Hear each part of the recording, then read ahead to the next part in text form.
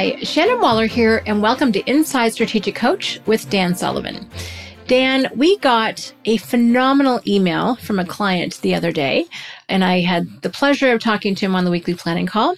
His name is Connor Gallagher, and he raised a point that you found very insightful, as did I. He made a distinction by the fact that there is simplicity on the near side of complexity. In other words, before you knew about something. So he was talking about before he started Coach. And then there is simplicity on the far side of complexity. And I just thought that would be a great conversation to have, because I think, before you experience something, you think you know how it's going to play out. But then afterwards, you have a very different experience after going through it. So I'd love to get your take on simplicity on the near side of complexity versus the simplicity on the far side of complexity. Yeah, well, the term complexity in our age is always associated with new technology. Right. In other words, life has become complex, life has become confusing, life has become complicated. And the reason is because there's been a rapid increase in the acceleration of new technology, the rate of new technology being introduced into every area of human activity now has a growing technological component. And the people who design the technology oftentimes are very, very ignorant of the impact on the lives and the thinking and the adjustment of people who are using the technology or who will be impacted by the technology. Okay. One of our most recent examples of this has been in customs and immigration, because we travel between two countries on a regular basis, between Canada and the United States. You have it, I have it, and a lot of our people have what's called Nexus, which is really, really quite simple technology going from Canada to the United States. You just put your passport into a machine and they do a picture identification of your face, and out comes your piece of paper that gets you through the customs line. I found really, really good going out, but coming back in from the United States to Canada, it's really complicated. The machine is really complicated. And it asks if you're traveling as a twosome, then you have to have a special card and you have to do the card. And then they have a camera that goes up and down and views your face. Mm-hmm. Whereas in the way out, you just look at a place and it doesn't have to move. You don't have to adjust yourself. And then when that's all done, you still have to wait in line for a human to ask you all sorts of questions. And it's related to the technology, and it's also related to the unusual complexity that came about because of COVID and the lockdowns of COVID. And there will be a point, it was really simple before COVID, then it got really complicated during COVID, and now gradually in a year or so, they'll have the technology worked out and it'll be much simpler. Mm-hmm. And if they don't change it for the next 5 years, then it'll get simpler and simpler. So one of the things is why things are simple before complexity kicks in is that people have gotten used to a routine, or they've gotten used to a way of doing things. And it's very simple for them and it hasn't changed. But then when a new technology is introduced, they're back to the square one and it's really difficult. And then they get to the point where they adjust to the new technology. And instead of being complicated, it's easy. Instead of being confusing, it's clear. And instead of being complex, it's simple. And you hope that they just hit upon a technology that once they're through with this, that they can just live with for 5 years or so. Mm-hmm. And if you're dealing with government, the reason for the change in technology has nothing to do with you. Mm. It has to do with what they want to know about you. True. Okay.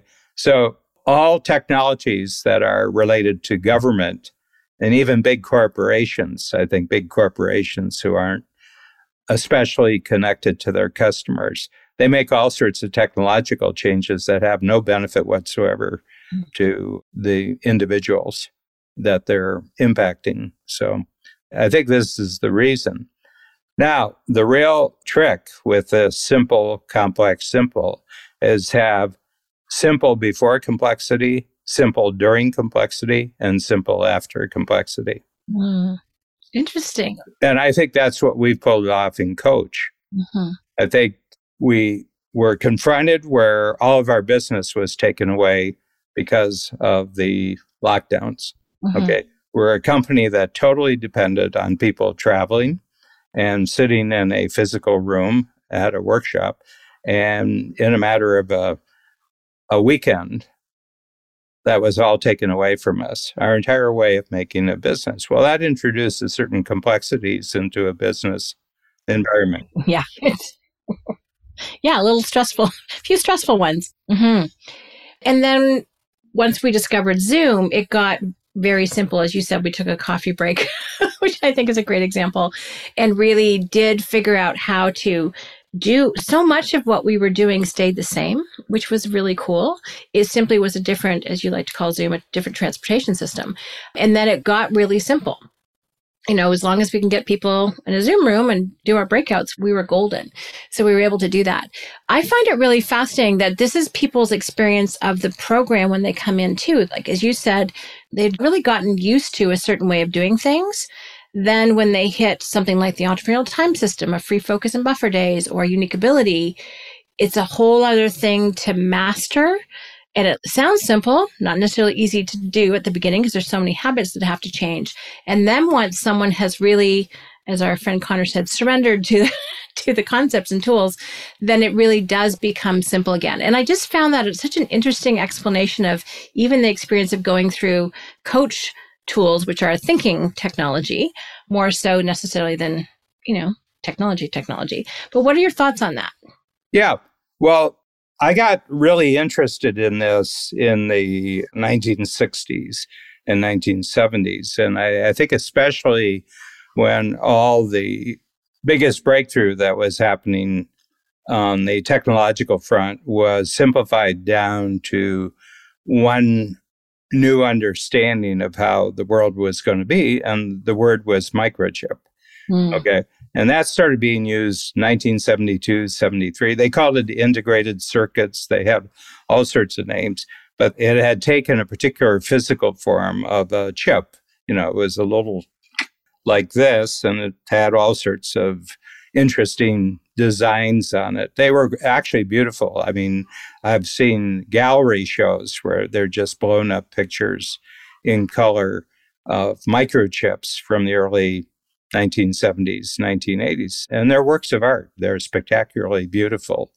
Anyway, but the microchip promised to do two things: that it could be applied to every existing invention in the world. Think of the kitchen tools that you had 30 years ago and the ones that are now powered by microchips. Just everything in your house that is now microchip driven, and then every other part of your life, your work life and everything is increasingly powered and enabled by microchips. So a particular article I read at that time, and I reread it about 20 times, from the New York Times in 1973, said this is going to be the greatest invention so far. And the reason is it can be used to improve every other single invention that we have. And the invention itself can be used on itself. So one particularly powerful microchip can be used to create even more powerful microchips. And then those new microchips are applied to everything else. And beyond that, it also creates entirely new inventions and creates entirely new tools. We're doing this particular podcast on a technology, a computer that did not exist in 1973. There were no personal computers in 1973. And probably the best of the personal computers, which is Apple, and the amazing software that's been created. And then the internet was created, and then Zoom was created. And all that has happened, okay? But what I began to see is the life is going to become incredibly disruptive, it's going to become complicated, conflicted, confusing, complex.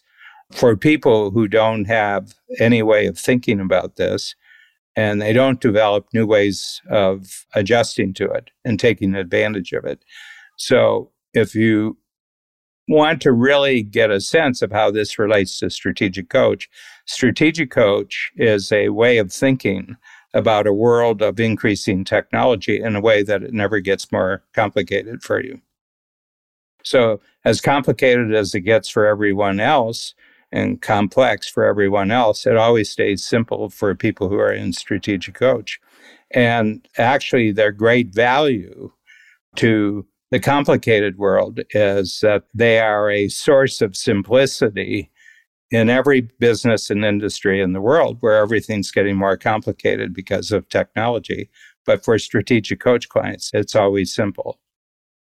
Wow, Dan, that's amazing. I just realized what I've been up to for the last 40 years. No kidding. Basically coaches how to stay simple in an increasingly complicated world. Yeah. I can listen to all the prophets of how technology is going to change over the next 25 years, and I'm deeply interested in it. But the one thing I know for Strategic Coach entrepreneurs, it's just going to be as simple when it's 20 times more complicated for the world. It'll just stay the same as it is today. That is such a cool thought. It's actually a capability to stay simple, to stay focused. Well, it's the number one capability in the world. Regardless of how disruptive and unpredictable and complicated the world gets for everybody else, it always stays completely simple and clear for you. I think that's the greatest human advantage that there is. No kidding. And I love your foresight, Dan, from back reading that article in 1973. And it was when part of what you included in the great crossover is you saw the shift of bureaucracies collapsing and new networks emerging. I mean, you've been talking about this for 30 plus years, which is really exciting. And I also love how Coach, part of how it does this, and you've said this before, is you help people unclutter their minds, right? It's like there's so much stuff they have to sort through, and you're so clear that if people can just think clearly about themselves, their experience, their futures, they have the answers, but they just don't have the way to get things simple enough to be able to have those thoughts. Yeah. I've got a test that I do with any new thinking tool that we do, and we have hundreds of thinking tools in Coach. But I have a 100 years back test and I have a 100 years forward test. So it's 2022 as we're doing this podcast, and I'm creating some tools this afternoon. I've come up with some new ideas. So I have some new thinking tools that I'm creating. When I'm doing the new tool, I go back to 100 years to 1922, and I say, would this have been valuable and useful and understandable in 1922? And I've gotten to the point where the answer is always yes. Okay. And then I go to 2122. I go 100 years into the future. And I said, would this just be as clear and simple to use 100 years from now? And the answer is always yes. They're timeless. All the tools are timeless, which means that regardless of what happens, the people who are skilled at using the thinking tools, it'll always be simple. What a great test to do, Dan, like back 100 years, forward 100 years. That's something that I'm going to take away from this conversation, because is this a good idea just for right now?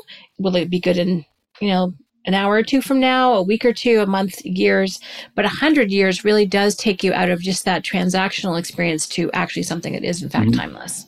Yeah, and we have some growing proof of this. We're starting to get returnees to the program who haven't been here for 25 years. They haven't been in the program, and they come in. They say, it feels exactly the same. What we're doing is exactly the same. It was great back then, and it's really great now. How is it that you didn't change? And I said, once you grasp these thinking tools, life doesn't change. I mean, it changes for the good. I mean, you got bigger opportunities, you got bigger capabilities, you got bigger results, bigger success. But that's qualitative change. That's not quantitative change. Dan, part of why I love this is because I think we talk about this with 10X a lot. A lot of people, as they think about growth and they think about having a bigger future, it looks like 10 times complexity, which no sane person would sign up for, just saying, but 10 times simplicity. And, if you know that your life will be as simple or more simple when you personally are 10X, be that free time or revenue or cash flow, that's so confidence inspiring. People are like, okay, sign me up. But a lot of people are very hesitant if they don't have the capability of simplifying or to have the principles that you're talking about, because that just looks like chaos. Mm-hmm. Mm-hmm. I love that. They're really cool. So this is such a great description, Dan. I didn't know where it was going to go. Sure enough, it went somewhere different than I thought. But when someone first looks at something, the whole idea of simplicity on the near side versus the far side of complexity, what you've just described with people coming back to the program after 25 years, it really is that simplicity on the far side of complexity. They come back, it feels the same. Thinking processes get them to a really clear place. They know exactly what to do after their workshop to take action. So I love knowing that that's what we're doing at Coach. That's exciting. Yeah. And I find that one of the reasons why they come back is that the only thing that stayed simple during the complexity while they were out of the program was what they learned in the program. And they come back and they say, the stuff I learned 25 years ago is even more valuable to me now. And a lot of these individuals came back during the COVID lockdown. It was a double dose of uncertainty and unpredictability. Yeah. But I think always staying simple it's right up there at the top of really good human skills. I agree. It's becoming more challenging because of the external influences of technology and the microchip, as you said. Mm-hmm. The irony of what you're saying, I just got an email this morning from a 20+ year client. He says, I use Coach principles every single day. I use the tools every single day. And it's, unique ability, entrepreneurial time system, free focus and buffer days, impact filters, strategy circles. All of these things are so timeless and true, regardless of what's happening on the outside world. Mm-hmm. So I love what you and we have created. Thank you, Dan. Thank you, Shannon.